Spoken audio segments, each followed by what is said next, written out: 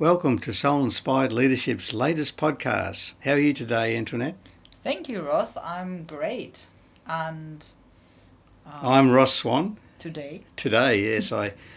In the practice lead up to this, I said I'm Ross Swan today, which you made a comment. yeah, I said that actually we are never really anymore the same person that we have been the day before, because our experiences are different, our thoughts may be different. I mean, some of course will be the same, but due to new experiences, we may actually That's change right. our perspective. So in actual fact, I was Ross Swan today and yesterday, but a different Ross Swan. That's it. Yes. That's the point. Okay, well, today what we're going to be speaking about is the grander scheme of things. And Sounds very big. I know it sounds very big, but it's the override. In a management parlance, it's the overriding strategy rather than the tactics. So we'll talk about that as we go forward. So, what's your perception of that, Antoinette? Yeah, the reason why this topic came up was that I'm participating in a video challenge at the moment over the next 30 days. And one of the topics was what advice would we like to be known for? I mean, it sounds really big, but what I was thinking of was that it would be nice if at times we step back in our day-to-day hustle and check how what we're experiencing at this moment, how relevant is that really in the grander scheme of things. And I'm sure we all can relate to that often we get caught up and we think this something that we're doing or something that we're experiencing is really important. But then when you ask yourself that question, how is that relevant, or how does that fit into the grander scheme of things, you start realizing that actually it really doesn't really matter at all. And look, I see executives get caught in the weeds quite a bit, and I often have to remind them, excuse me, is that part of the overall strategy?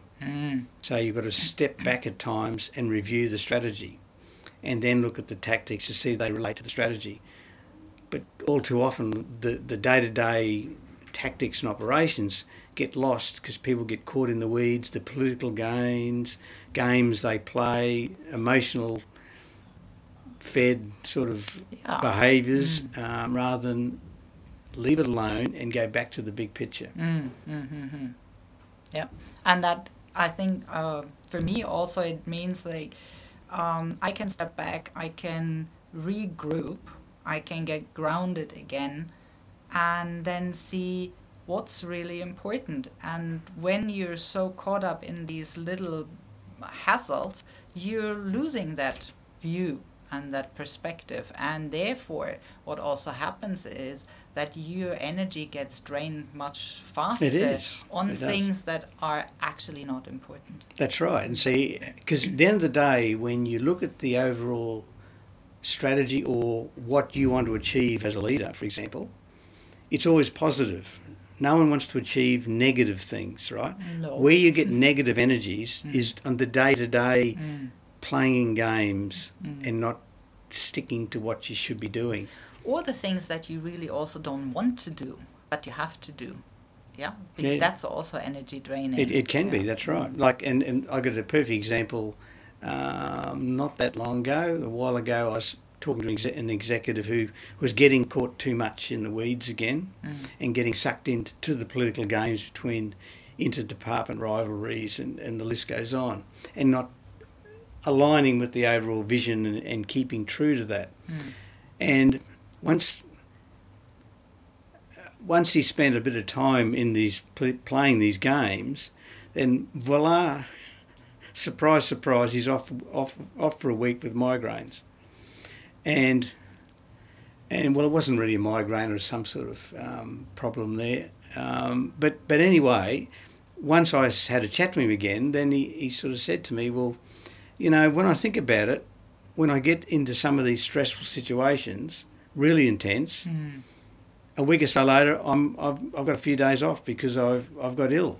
And that's a great example because our body and our body language and the symptoms that we have actually give us a hint, a pointer on what is going on in our environment and what is it that we are not dealing with properly. Yeah.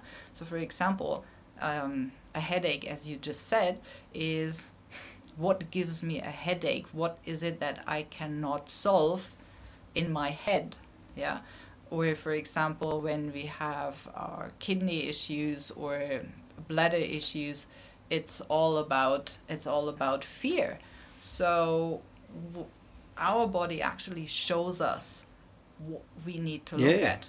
And really, if you listen to your body speak, it makes a massive difference. And it's funny you were saying that about the headache relates to thinking. This person is a thinker, right? So then you'll get other people who tend to be more right brain. This person is a left brain thinker. But if you're right brain, then you'd have some other health issue. So there's no right or wrong either side, but you can follow the track, can't you? Yes, and therefore for me as a practitioner, it's always important to go back and see, so what was the whole situation of the person, even though we're now dealing with a physical symptom.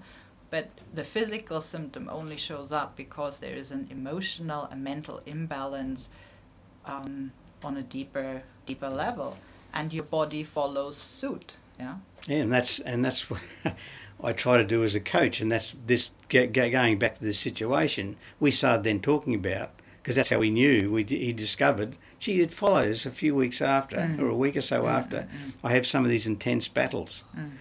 And really, when you analyse the battles, you can let them go. It's back to what we're saying.